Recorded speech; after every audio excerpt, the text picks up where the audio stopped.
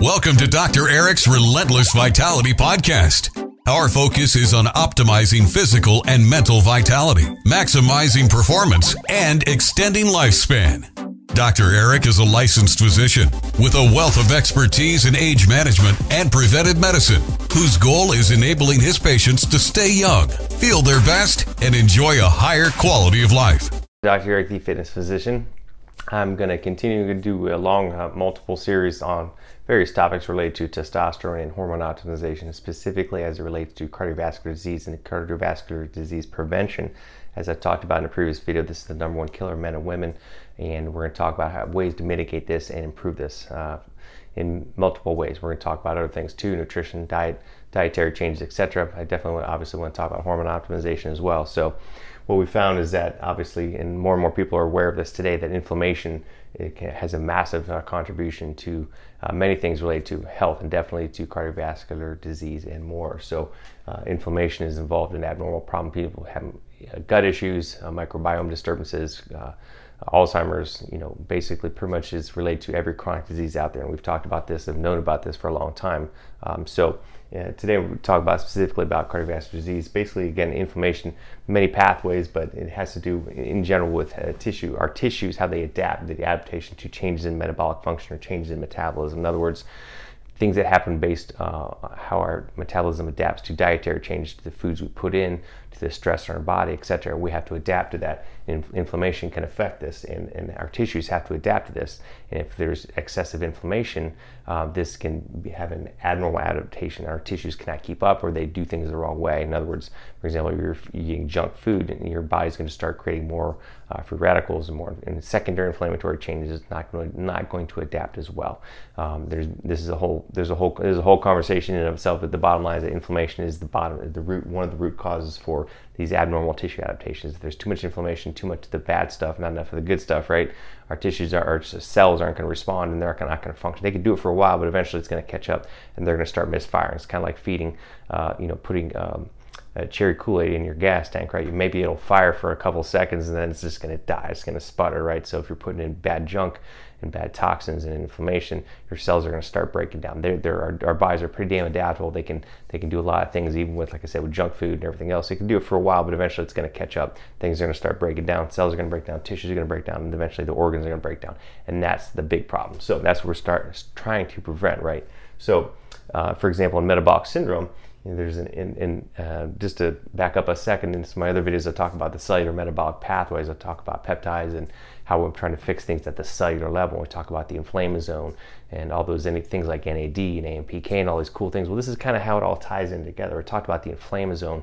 When things get out of control and the cell's not functioning, you get these inflammasome. Basically, the cells become dysfunctional. They can turn into inflammatory. They can become senescent cells, produce these inflammatory markers, which create other inflammatory cells, and you get this product that turns into what's called the inflammasome. It's just these dysfunctional cells that are spewing out these inflammatory enzymes and proteins called cytokines that can cause further damage to other cells, and then that spreads, and that's why our tissues age and we get old and things break down. So not just related to the world of peptides, but hormones. It's all basically relating the same thing related to cellular medicine. So when you get dysfunctional symptoms, when you're getting pre-diabetic, when you're getting metabolic syndrome, starting to get these things, this is why. So there's activation of this innate immune system. I talked about the innate and the adaptive immune system. It's your first line of defense, right?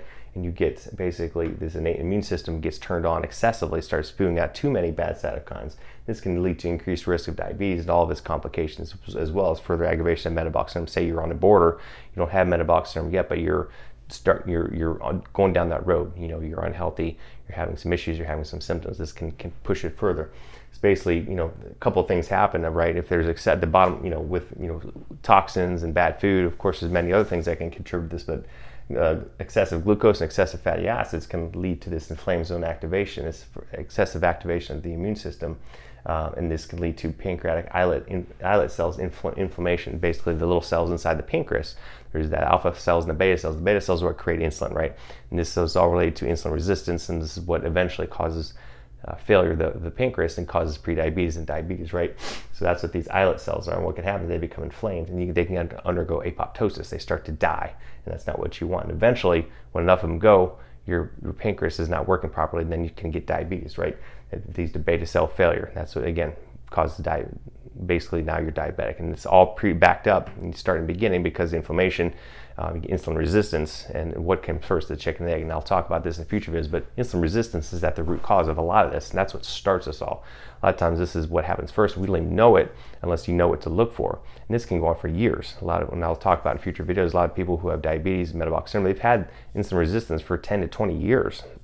And it's just been festering, and then now, boom, the final thing, and now it can take it. Why? Because of this. Eventually, this is causing the cells of the pancreas to go bad. They're getting inflamed. They're undergoing apoptosis, and as I said in the beginning, your body can keep up for a while, but eventually it can't. Things start to break down. Insulin resistance. Eventually, the blood sugars start going up. Eventually, more inflammatory markers go up, and then boom, you're in trouble. So cytokines, these inflammatory cytokines like IL-1 beta, TNF alpha, which I'll talk about. This is the next step, right? So basically too much bad stuff, right? Or just too much a good thing, right? If you're just eating too darn much, too much simple sugar, too many fats, you're pushing the limit, and you're causing this inflammasome activation.